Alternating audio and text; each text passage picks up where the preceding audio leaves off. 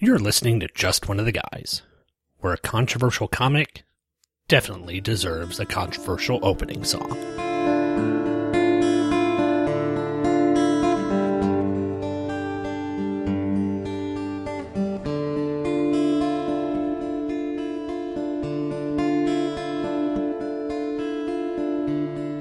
She's an ugly girl.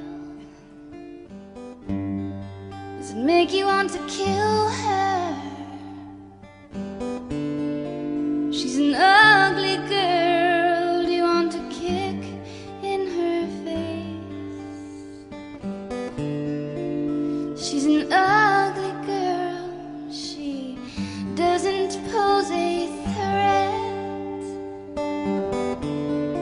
She's an ugly girl. Does that make you feel safe? Ugly girl. Ugly girl. Do you hate her?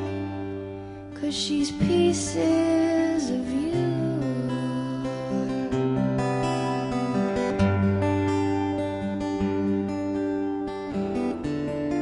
She's a pretty girl. Hello, everyone, and welcome to episode 154 of Just One of the Guys, a Green Lantern podcast hosted by the Two True Freaks Internet Radio Network. My name's Sean Engel, and I always do this every Friday, and I bring you a couple of comics from the Green Lantern run that started with cover date June 1990 and ended with cover date November 2004. Plus, I put a special emphasis on the characters of Guy Gardner and Kyle Rayner. And this time out, we've got an incredibly special book. This is issue 154, like I said, of Green Lantern, which is the first part of the hate crime storyline, which deals with a very touchy subject of hate crimes, personally against Terry Berg. You may know a little bit about this. You may know what happens in this story, and it's going to be a touchy subject that we're going to cover. Plus, we're also going to be covering the second part of the Green Lantern Prestige format book, Evil's Might, and to come along with me to talk about this very important issue and Green Lantern Evil's Might is one of my best friends on the internet, a podcaster extraordinaire, the consummate man about town. Ladies and gentlemen, it's my pleasure to welcome back to the show Mr. Thomas DJ. Hey, Thomas. Hey, now usually I would make some sort of comedic reference to something I was doing right this second, but it doesn't feel right today. No, this is going to be a very heavy episode, especially talking about this issue. Right. Well, it's one of the keystone issues of Judd Winnick's run. Mm-hmm. And I think this was, I don't know if he was building up to this, but he was laying seeds of Terry coming out that we saw in issue 137 mm-hmm. and the development of his character and the development of his relationship with this character, David, that led to all this. And this is really an important issue. And I'm glad that I'm going to be able to get to talk to you about this today. This is going to be a mm-hmm. really good time. And this was, as I think I mentioned to you off air, this was an issue that, at least in New York, got some press. Mm-hmm.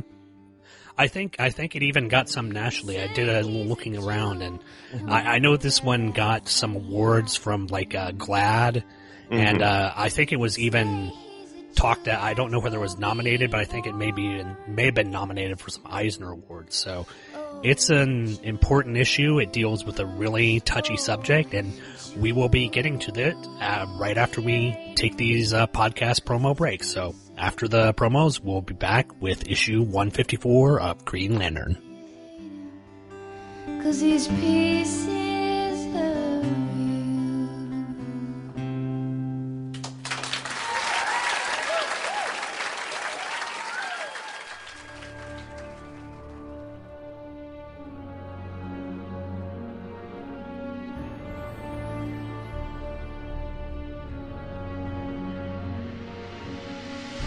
Mr. Scott, shall we give the Enterprise a proper shakedown? I would say it's time for that, sir. Aye.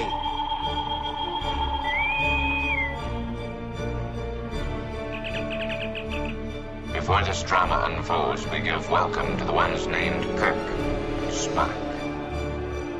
You! What planet is this? Which one of you is the captain? we violate the treaty, Captain? Sir, someone is stealing the Enterprise. What are you scratching at?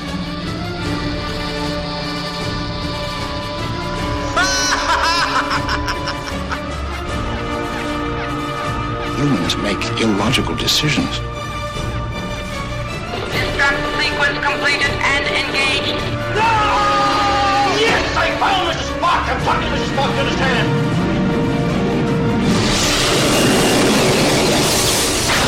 Starfleet, do you read? This is the Enterprise. We are under attack. Fire, Mrs. Scott.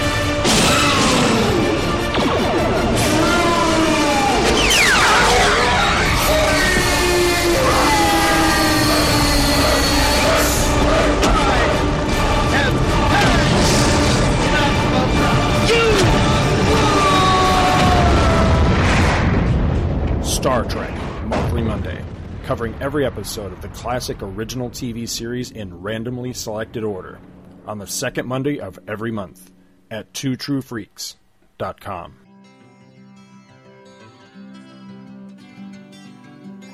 Well then, Scott, can you do me a favor? What's that?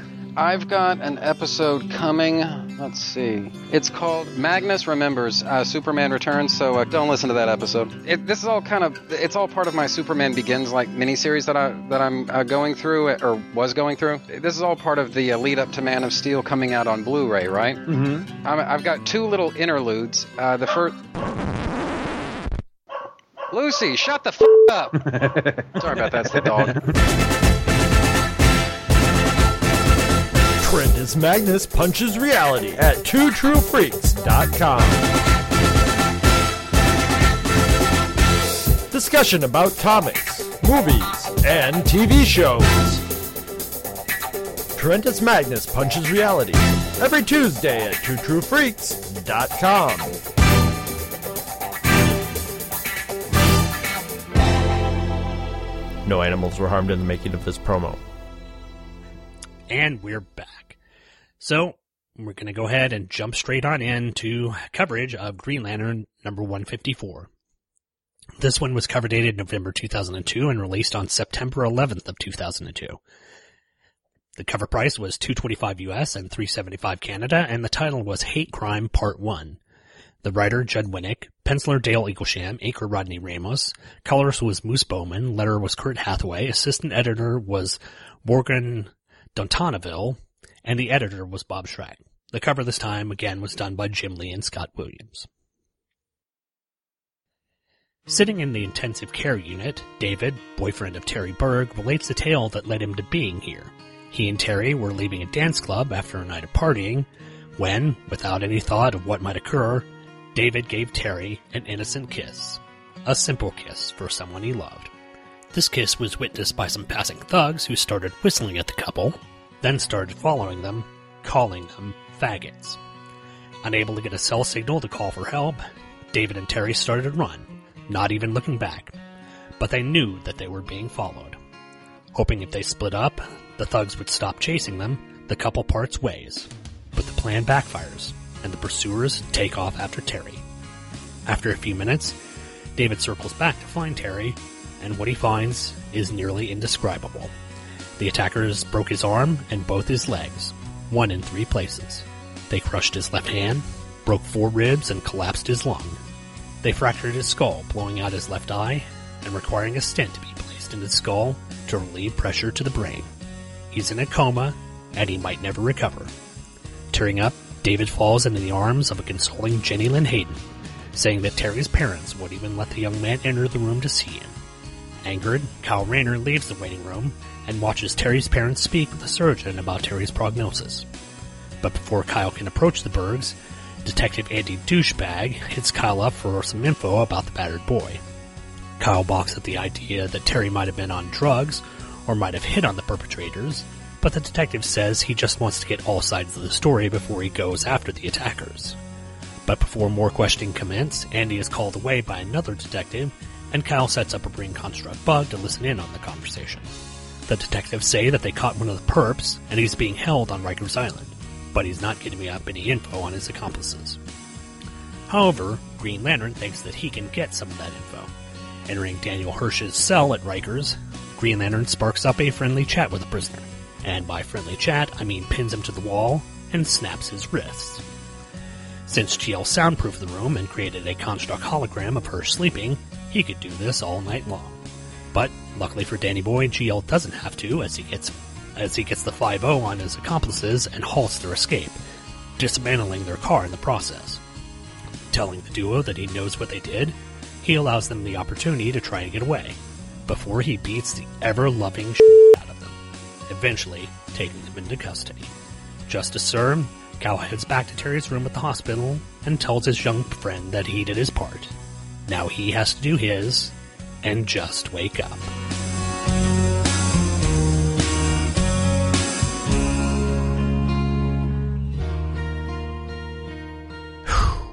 Wow.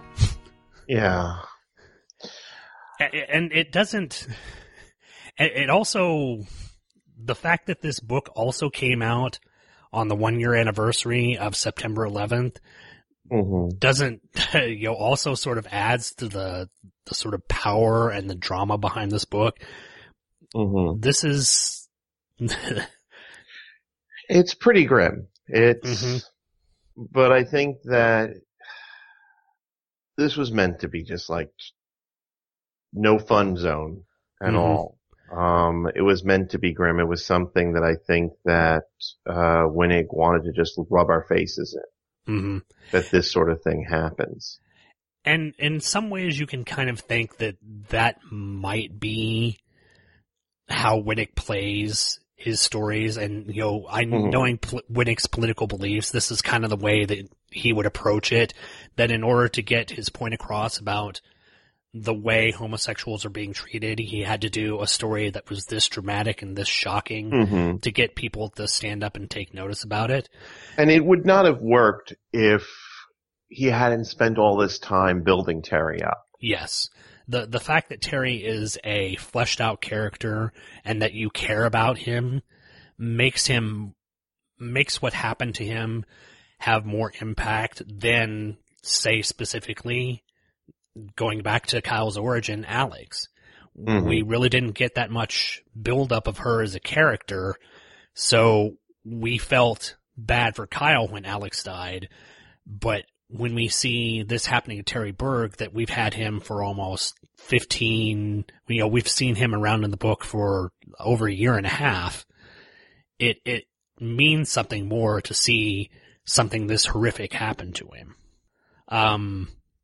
I do have to say that Kyle's turn at the end, him going after the criminals, is satisfying in a way for the readers because we want to see these people who did this horrible thing, get theirs.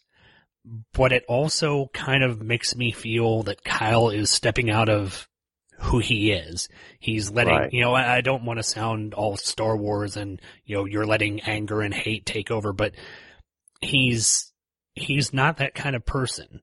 The scene of him in the jail cell is more akin to something I would see Batman doing. Right.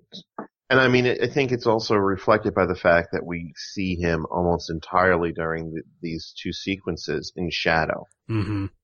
Which on one hand, we don't have to look at the frickin' dog collar uniform.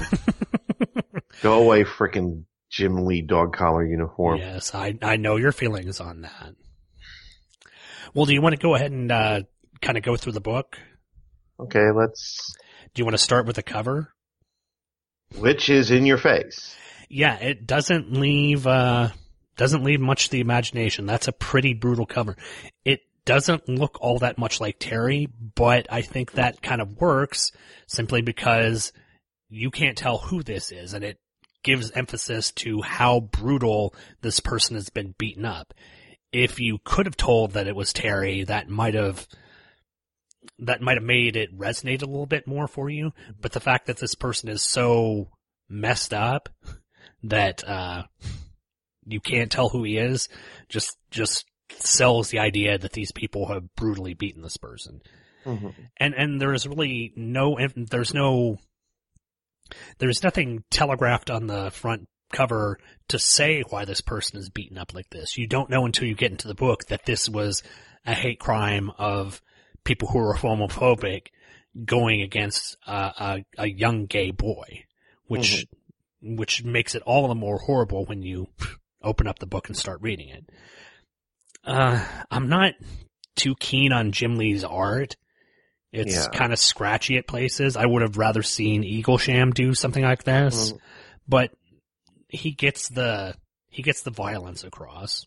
Let's see. Moving into the book, page 2, panel 1. The depiction of the kiss is drawn very ambiguous. Terry looks kind of feminine, and it's not until later on the page that you realize that this is, two guys kissing.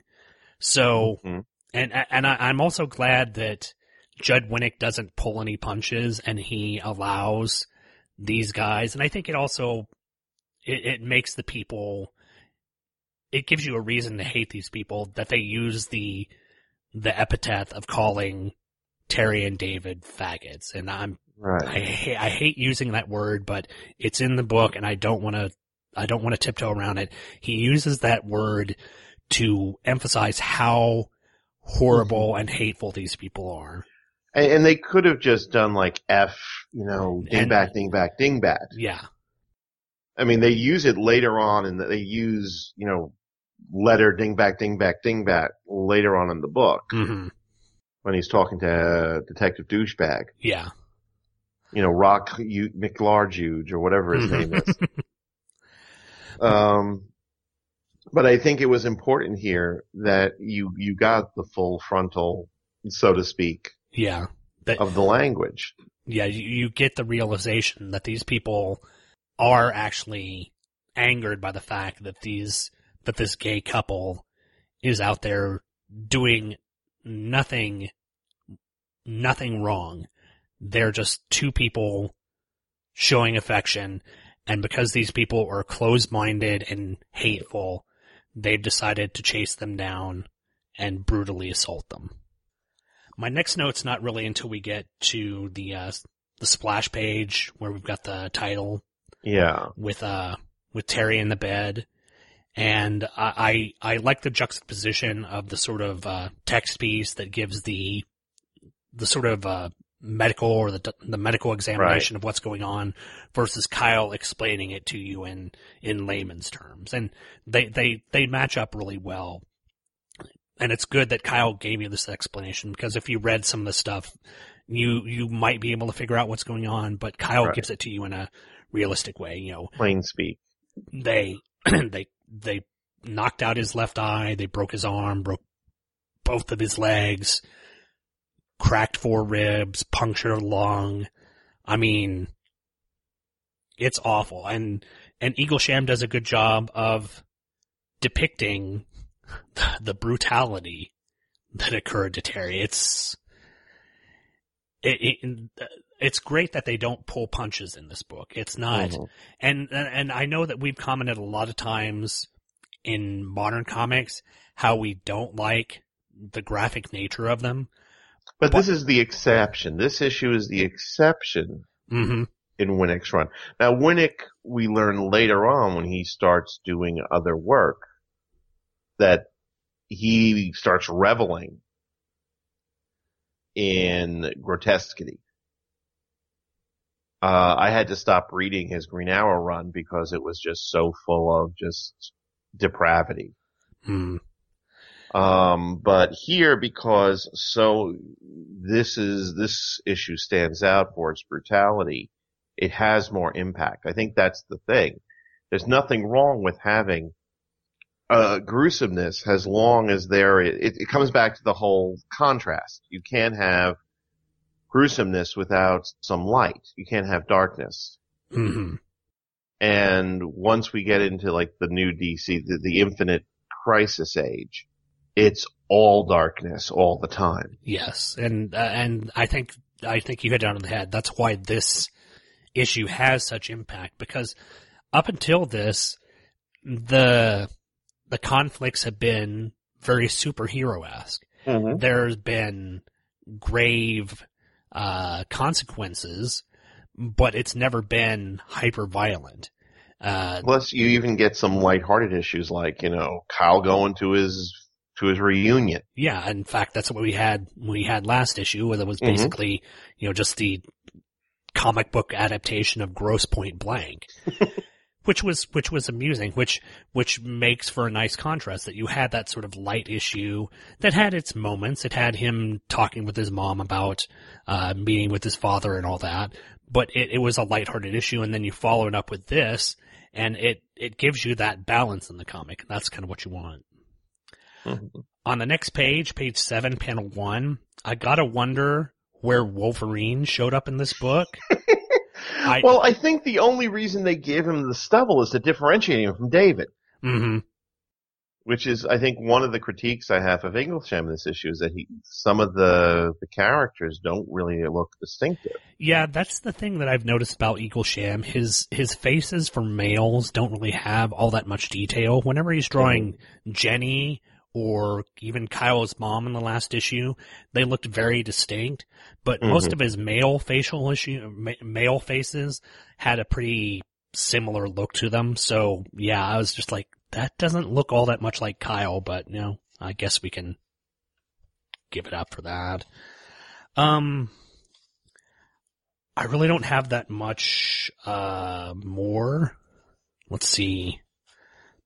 I'm when Kyle talks to the investigator, like I said, I called Dick McLarge. Yeah, Dick McLarge. Yeah. Slab hard cheese. Bob Squat Thrust.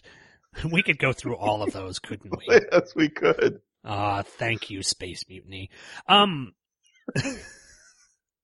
We've got to lighten it a little. I'm wondering if he was put in here specifically to be the sort of the cop who really doesn't care about what's going on, if this is Winnick letting his politics kind of run, because it could be that this police officer is just trying to check out all the angles, but I think Winnick's putting in here as one of those people who's like, well, I dismiss everything, and it's obviously the cop is somewhat homophobic as well, and if that's the case, I didn't get that feeling. I got the feeling that this was somebody who had to ask these questions. Mm-hmm. I'm glad that you got that way, because I didn't want to see, this cop just be a complete ass and be dismissive of what's going on, because that seems to be a cheat when people are writing certain things that they're writing sort of issue type comics. They'll put someone in there who is a horrible stereotype, the bad cop who doesn't care about this issue that you're trying to get a point across. Yeah. And I'm glad that you think that Winnick wasn't actually trying to do that. Yeah, no. Now, if he had said he had used a homophobic epithet, that would be different. But he's just going through any possibility. Yeah.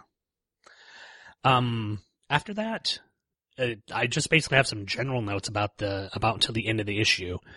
I'm just looking at page 11, just that one picture with the whole, like, what looks like a tattoo on Kyle's face. Mm-hmm. Oh yeah, he's got the Rorschach tattoo on his face, basically. Yeah, this is quite a change for Kyle, and you understand that he has a personal. Right. This is very personal to him. This is part of his second family. Yeah, this is essentially, and I mentioned this before, this is his second death of someone in his family or in his relationship since Alex that's affected him. And he's taking it in a much different way. And the brutality that he inflicts on this guy in the jail cell. Now, I'll admit it's very clever that he sets up a construct and, soundproofs the cell so nothing can happen. But like I said, it smacks more of something that Batman would do rather than what Green Lantern would do. Oh, it's a Rorschach thing, actually. That's actually a more apt description of a character. That's a more apt thing, because remember, in Watchmen, Rorschach is like breaking people's fingers to get information. This is what Kyle's doing. Yeah, he's got this guy held upside down against the wall, snapping his wrist, and then squeezing the broken bones. Mm-hmm. Yeah, that's pretty horrific, and he's reveling in it. I mean, he's not reveling in it, but you look on like page 15 where he's yelling at the guy, he's obviously taking some amount of pleasure in it. And that even moves on to where he confronts the other two thugs. Throughout that fight sequence, I'm trying to look at it, it doesn't look like he uses a construct once when he's fighting those two. He's kicking them, punching them. The only time he uses the construct is when he smashes into the wall. Yeah. Well, when he smashes the car at the end, and at the end when he looks like he's gonna punch the guy in the face with a ring construct blast, and he punches into the wall. You know, it's just showing that Kyle is taking this very viscerally, and it's a big change for the character. And in some ways, I'm wondering if this is sort of maybe it's wish because of Alex that he's being so violent. I could buy that. That he figures this is what he was not able to do. Mm-hmm.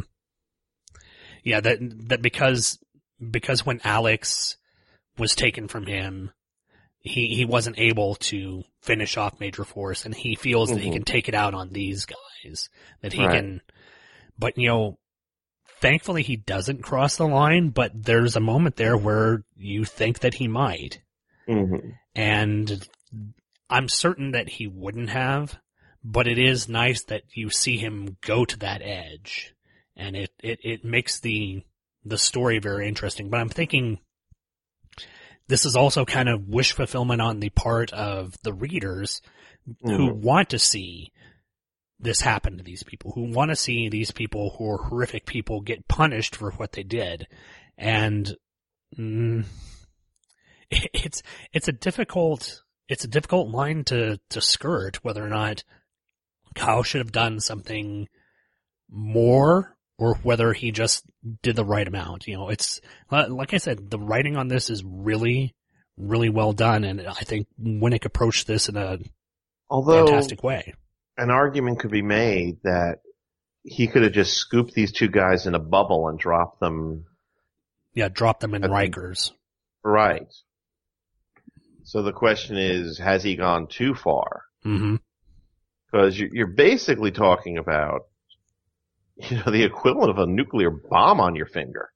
Well, and he's mentioned that before. You know, he can, you know, even though he doesn't have the power of Ion, he's still got, you know, incredible power, you know, and even more enhanced, and he's more in tune with it now. So if he wanted to take these people apart, you know, I know Hal has said many times that he could, you know, take people apart molecule by molecule and put them back together. If Kyle wanted to do that, I'm certain he could as well. So, is he crossing the line? Yes. It's just really, it's a really good story. Mm-hmm. And then we get the most unnaturally small waist in the history. Yes, I'm still looking at that. Eaglesham, he does a great job on Jenny's facial features, but when he draws her body type, she just, that is way too skinny. I'm looking at that page 22, that third panel there. That's just uncomfortable. It's like she's wearing a corset, for goodness sake. And it's not. She's wearing like a midriff bearing cutoff shirt. Yeah, it's tight, but it's not supposed to be, you know, compressing her abdomen into a singularity. Belly black hole. That's the latest sci-fi movie, right after Sharknado 3. I know you've got the digital copy, so you don't have any ads in this. Are you finished off with this? I mean, there's not a lot to say because it is such a, you know, usually we make jokes and have a couple of laughs, but it's a pretty just nasty book because I think it's meant to be in your face. Mm-hmm. It's not supposed to be something that you're sitting there going, oh, look how that's happening, you know. No, it's supposed to hit you, as the teens say, in the feels, and it It definitely does. It doesn't pull any punches, and it'll be interesting to see, what happens after this and what happens with Terry, whether he recovers and everything. I think he might, but like I said, I haven't read ahead. Well, remember, if I remember correctly, we're coming to the ends pretty soon. Yeah, Winnick only stays around for a little while longer, and I think by like the 160s, your favorite writer comes back. Go away, Ben Rabe. Yeah. And take that dog collar uniform with you. But by the end of the run. That. Can we just talk about that? I hate that uniform. Go ahead. I'll let you rant. Frickin' hate that uniform. It is so 90s. See, this is odd because I had Emily Middleton on a while back for 150, and she said that she actually enjoyed the dog collar uniform over Kyle's original 90s uniform. She didn't like the sort of white, the big white strip on one side. I even hate the symbol. With the simple lantern symbol with the oval and the two tops. Symbol. Yeah. Yeah. I hate everything about that thing. The stupid segmented sleeves, the straps everywhere, the frickin' dog. I hate that uniform so much. Yeah, well, I mean, I get what he's trying to do. I get what Lee was trying to do, which is kind of update, kind of like creating a modern day version of the classic Green Lantern uniform. Mm-hmm. But it fails. Yeah, it does have all those elements of Jim Lee that's just sort of excess that don't really work for Green Lantern. And I think it's because that the original Silver Age design of the Green Lantern costume was elegant. It was simple, it was elegant, it was eye-catching, and it didn't need to have all these weird accoutrements on it. Right. It looks like it would take him about 20 minutes to get into that uniform. Yeah, well, thank goodness it's all a construct, so that helps. Yeah. Why would you then create all the straps and the stuff? I'm sorry, Emily. It's the 2000s. I don't know. I was going to say it's the 90s, but we can't say that anymore. Planet Haney, Jake. It's Planet Haney.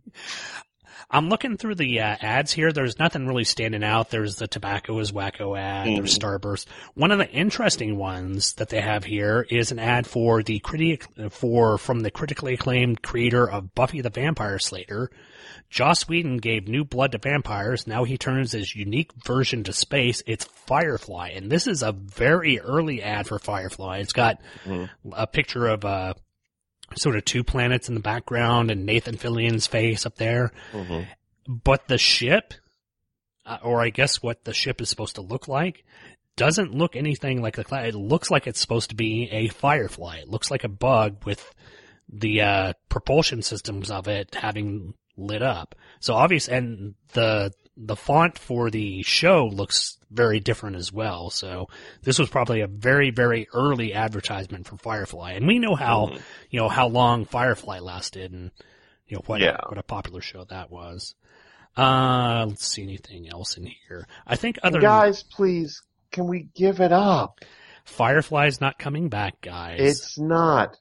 Nathan Fillion's gained about 30 pounds. Yes, he's okay with doing Castle now and doing voiceovers for the Green Lantern on any of the various DC animated movies. So he's not going to come back for Firefly. I think the only way that Firefly could come back right now is maybe as an animated movie. Because everybody has changed so much since then. Oh, yeah.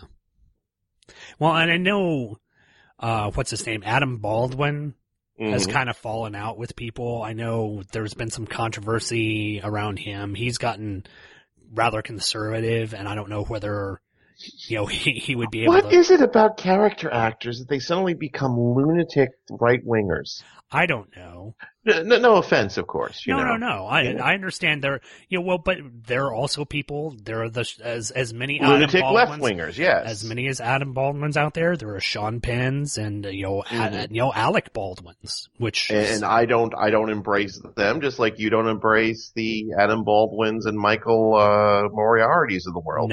No. It's just. They get ridiculous sometimes. See, people, it is possible for two people of two differing political viewpoints to be bestest of friends. Mm-hmm. And to be able to come together and have intelligent conversations about politics and not end up yelling at each other and hating each other. It's very simple. It's called the more respect. You know. Do.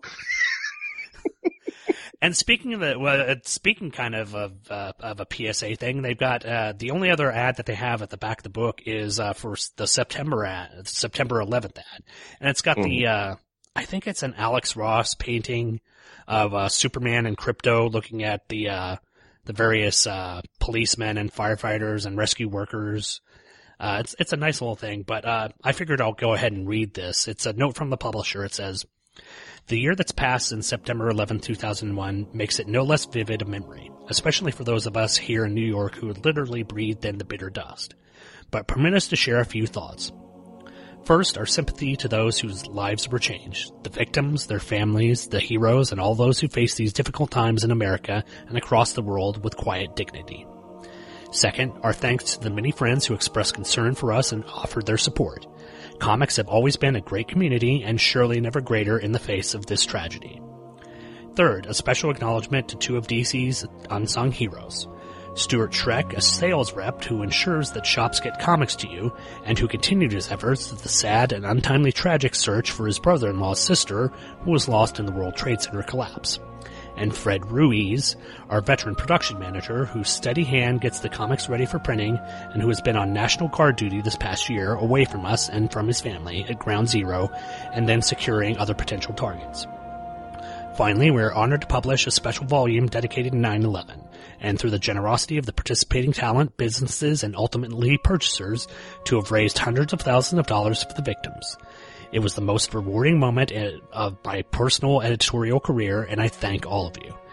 If you have not seen the book or would enjoy seeing selections from the original artwork, I invite you to visit the Library of Congress in Washington, D.C., where it will be part of a magnificent exhibition from September 7th to October 26th. The book is still available in most of our regular retail outlets. We look back in sadness but forward with renewed confidence in what good humanity is capable of, even in the face of the unspeakable. And this was written by Paul Levitz, Executive Vice President and Publisher of DC Comics. And I just thought that was a nice little thing to have at the back of the book, especially since this one came out, a year after the September 11th attacks. Mm-hmm. Well, yeah, I mean, there was still like a big gaping wound in our city at that point. Mm-hmm. Yeah, they were just... Yeah, it was literally just a hole in the ground. Mm-hmm. And now they still have the Freedom Tower is up and running, and yes, so it is not.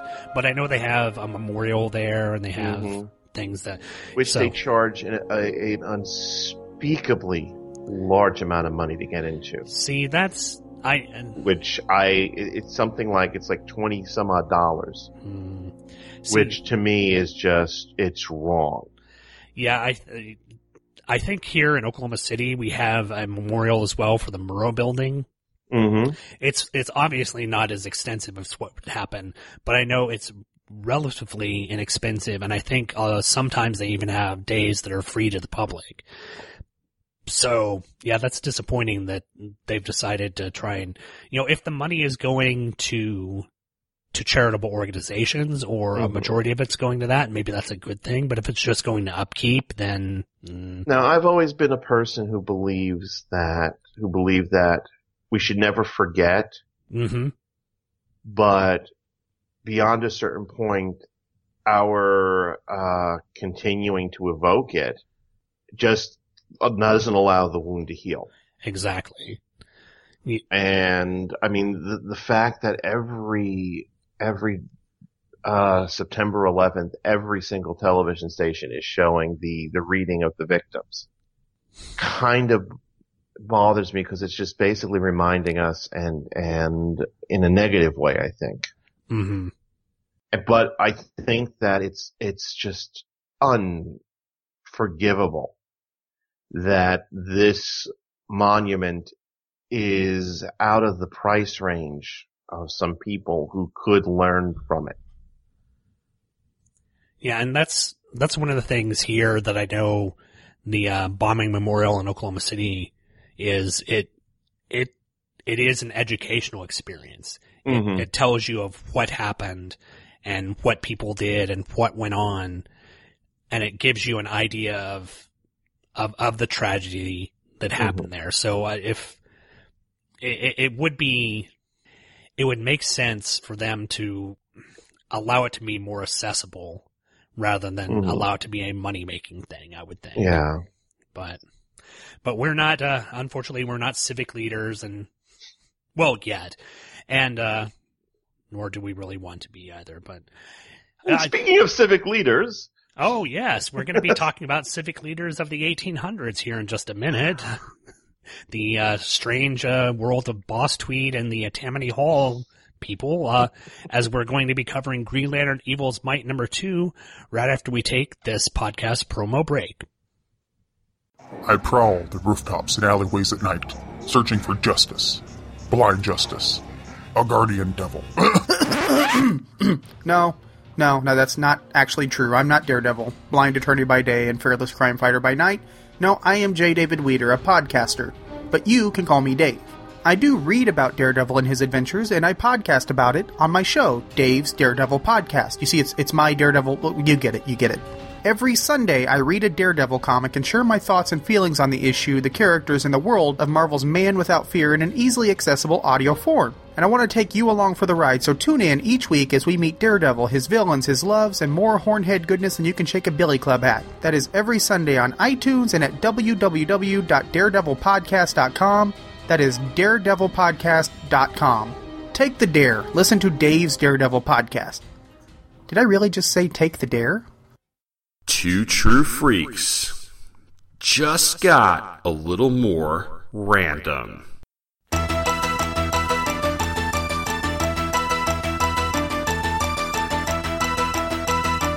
Pop Culture Affidavit, the podcast that looks at everything random in the world of popular culture, is now on the Two True Freaks network.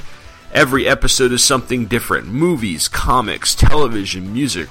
So join me, Tom Paneris, for Pop Culture Affidavit, the sworn testimony of a dork, at twotruefreaks.com and popcultureaffidavit.com.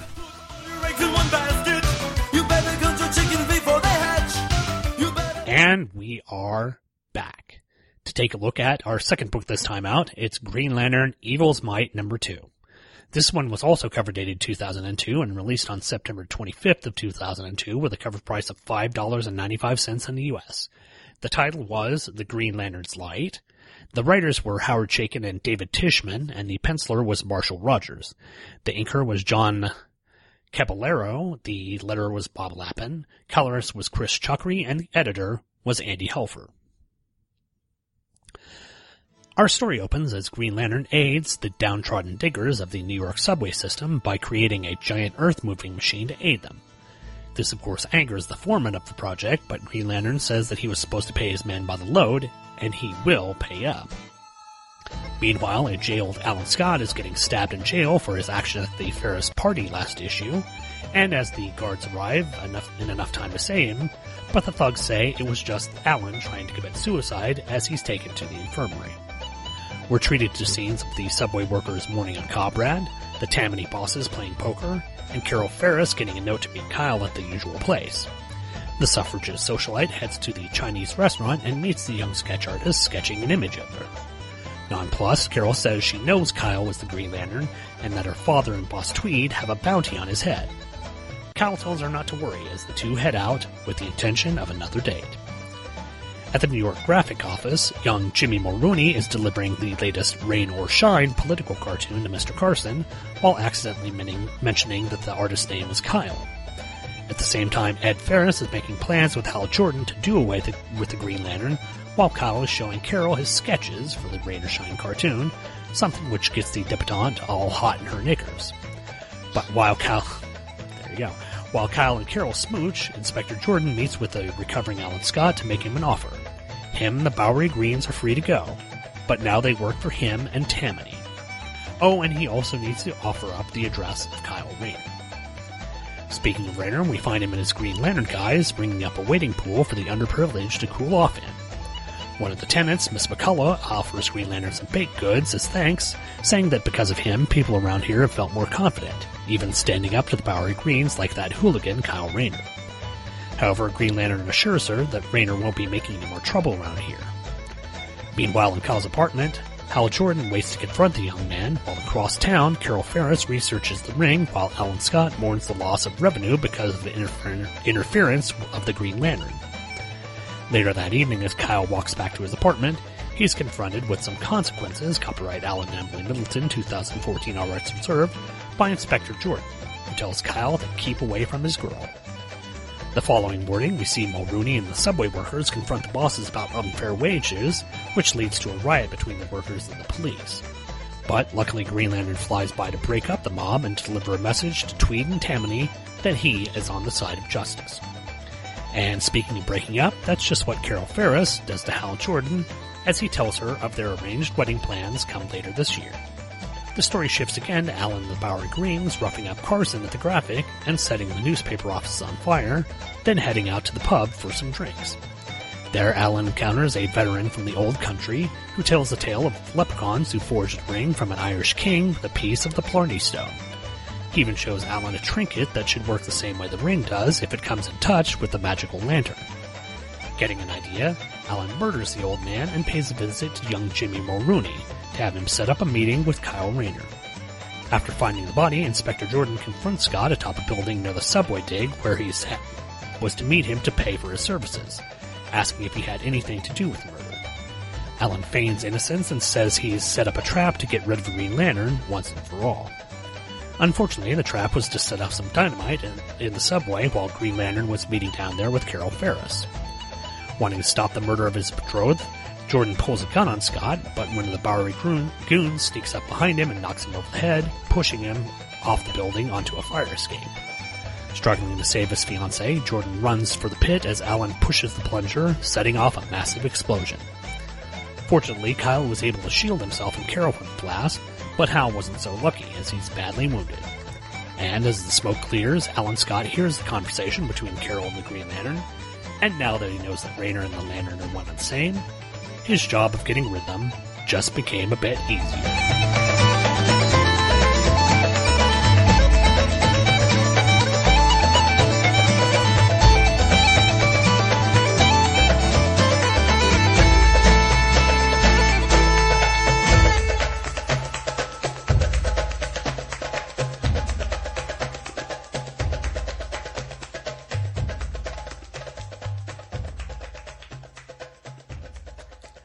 Okay. Like most Prestige stories, this was a bit longer than usual. Yeah. It was interesting. It's, as I said, a peculiar book. Mm-hmm. I'm assuming it has a lot to do with actual New York history from the late 1800s. The inclusions of Boss Tweed and Tammany Hall and the political machinations going on there are really interesting. But I don't know what Chaykin and Rogers and Tishman are trying to get across. Are they trying to do a historical piece with just putting Green Lantern in it? If so, that's interesting, but I don't know how related Chaykin is to the history of New York from around this time, or whether this was just an interesting idea to have a golden age story of Green Lantern. I really don't have any specific notes for it. What did you think of it, Thomas? I thought it was peculiar. It is fairly accurate. The political thing aspects is very accurate to that time frame, from what I understand. I think that, this is towards the end of Marshall Rogers' life. And I think that his work kind of suffers a little bit, but I also wonder if he was trying to emulate the style of graphic art at that time, which might explain some of the sparseness at places. Yeah, there are some places where it's very simple. Mm-hmm. I think the character designs are nice. That there's a lot of distinction between the characters, I think. Every once in a while, I like the design that he gets. He's obviously got a good grasp on that sort of late 1800s feels. He's obviously maybe taken photo references of some of the buildings and some of the... Well, I mean, you see a couple of uses of photo references throughout the book. I mean, even on the cover where you've got the a photo reference as the background. Yeah. I don't know why Chaykin put in all these different, kind of like jumbled up all the different eras of Green Lantern. Mm-hmm. You know, where you've got like Hal Jordan and Kyle Rayner and Alan Scott, and there's Carol Ferris, and here, you know, all this stuff kind of smushed together in a big old Green Lantern stew. Yeah, it does make it it made it for me kind of difficult to synopsize because the story is very cinematic, or the book is very cinematic. It cuts from scene to scene. There's only a couple of pages where you're dealing with one character. Then you're dealing with the Tammany bosses and Boss Tweed. Then you come back to Ed Ferris and dealing with his machinations. Then you move to Alan Scott in the prison. So it's all over the place, and it was difficult for me to kind of give a synopsis without saying, and then that happened, and then that happened. But, reading it... Well, I mean, this is the second part of a three-parter, yeah. So a lot of it is hurry up and wait. Mm-hmm. Yes, I agree. It's interesting. I guess again, photo referencing, I'm looking on page 10 as we're talking about the bosses, having the poker game.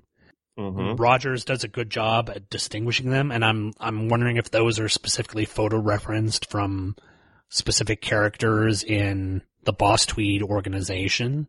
Mm-hmm. I've got to imagine they are, but yeah, it's interesting. Yeah, like I said, I don't really have much to say about it aside it was relatively enjoyable. Mm-hmm. And that's it. Now, you mentioned this being the end of Marshall Rogers, kind of at his run. Do you think this art is indicative of Marshall Rogers stuff, or is it a departure from it? Most of Rogers' stuff, I mean, if you've looked at his stuff from like the 70s with Batman, or his brief run on Mr. Miracle sometime in the 90s, it's much more angular and much more detailed. This is just very, even though there are some of like the double page spread is very recognizably Rogers. There are other areas where it just doesn't look quite like him. Mm-hmm. Some of the stuff, like I'm looking at page 11 right now. There's like a more of like a simplistic nature to some of the facial expressions. Yeah. That doesn't seem quite his. I'm wondering if it's, let me see who is the inker here. If it was, Bob Lappin? Well, Lappin was the letter, John Cebollero. I have no idea, what he's done inking wise. Maybe him inking Marshall Rogers just took away some of that, some of the defining look of him. Page 13, the printing press. Mm-hmm. That's very recognizably, Rogers' construct. And then you go down to the page where you've got basically a couple of lines in a negative space. I don't know. I don't think it's one of his best work, but then like I said, it was towards the end of his life. Yeah. He was sick at this time. And I will say, thank goodness that even though this is later in Chaykin's cycle, he avoids almost entirely his usual obsession with deviant sexuality and grotesque violence. That's good, because the only bit of sexuality that you have in the book is around page 16, where the nude Carol, and Carol gets all sort of what's her name from Titanic, hoisting her panties about that. Kate Winslet. Kate Winslet, yeah. So and for being a middle chapter of a book or of a trio of books, it's okay, but I don't think it's going to be one of the more memorable prestige format books that I've read. Yeah. So, going out on kind of a down note there.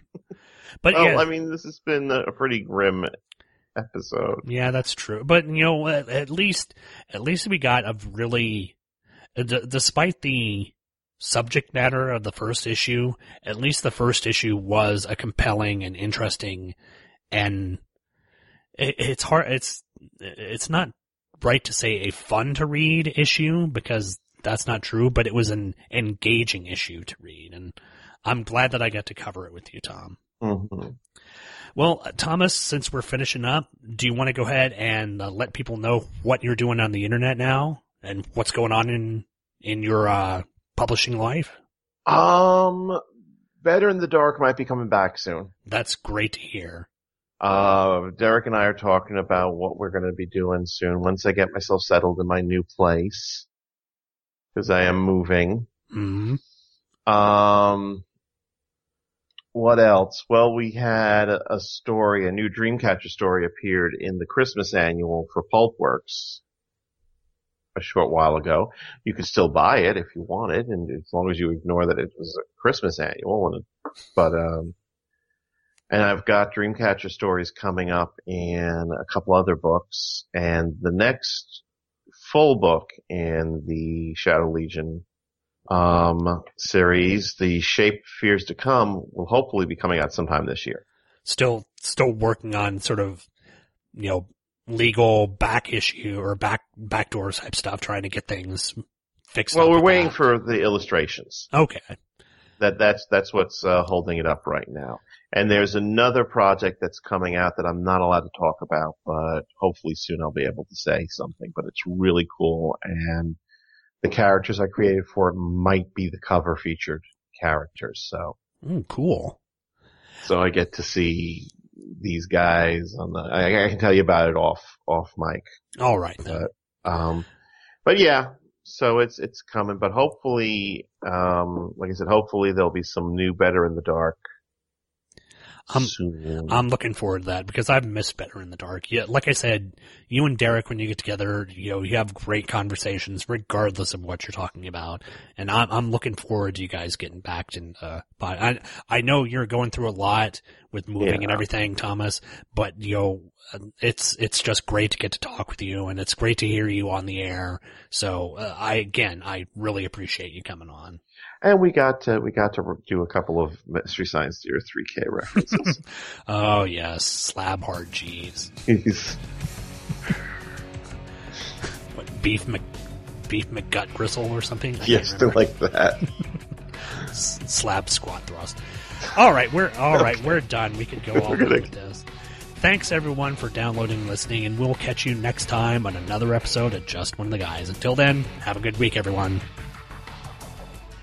You've been listening to Just One of the Guys, a Green Lantern podcast, hosted by yours truly, Sean Ingle. All images, stories, and music are copyright their respective copyright holders, and no infringement is intended. This podcast is done solely out of my desire to show the denizens of the internet that comic books could be fun, humorous, compelling, thought-provoking, and exciting, while not having to fall into the weary tropes of the 1990s. I'm not in any way doing this for monetary gain, which irritates my wife to no end. All feedback for the show can be sent to the show's Gmail account at justoneoftheguyspodcast@gmail.com. All feedback, positive and negative, is warmly welcomed. All spam bots are warmly welcome too, as long as your definition of a warm welcome is for them to die horribly in a fire. The website address for the show can be found at the brand new Two True Freaks website, located at twotruefreaks.com. There you can find the RSS feed, as well as scans of the covers, and whatever else I feel like putting up. Look for me on iTunes. Just search for Two True Freaks Presents Just One of the Guys podcast, and you can subscribe to the show there. You can search for me on Facebook as well, and now you can find me there, as it was a requirement of my new Demaza Corps contract. But it doesn't mean that I'll be joining your little Candy Crush group anytime soon.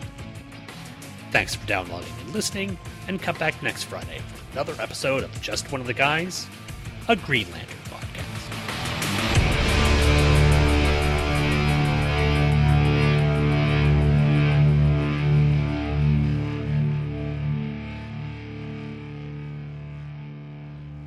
The opening music for today's show was Jewel and her song Pieces of You, off the album of the same name. If you'd like to buy this album, buy this song, or buy this MP3, as always, the best place to go to is twotruefreaks.com.